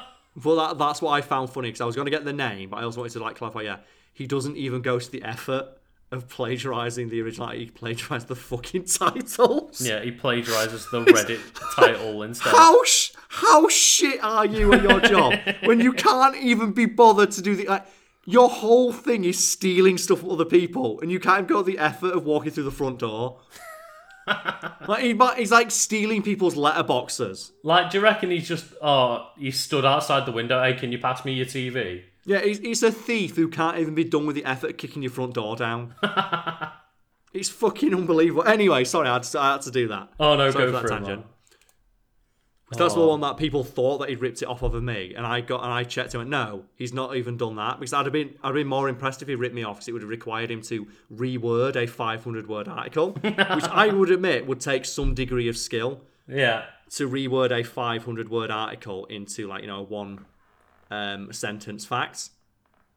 But no, But obviously that's too much effort. Copy and paste, man. Copy and paste. Yeah, copy and paste. Control C, Control V. Look at that.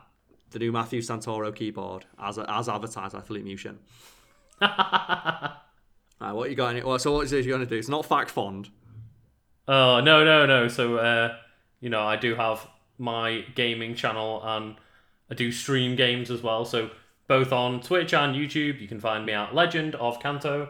And then you can find me on Twitter and Instagram at Kanto Legend _. Yeah, and then come find mine at Legend of Johto. Totally original. It was almost called Legend of Johto, but Johto doesn't quite have the same name branding that Kanto does. Kanto has the hard K. It does, yeah. Which is better for memory recognition. Mm-hmm. Like K sticks out in the mind, which is why the word Kodak exists. But I'll go off on another fucking hour-long tangent because I'll recall another article that I wrote about that very thing. So we'll call it there and just say thank you everyone for listening. Thank you. Fuck plagiarists and have the week that you deserve.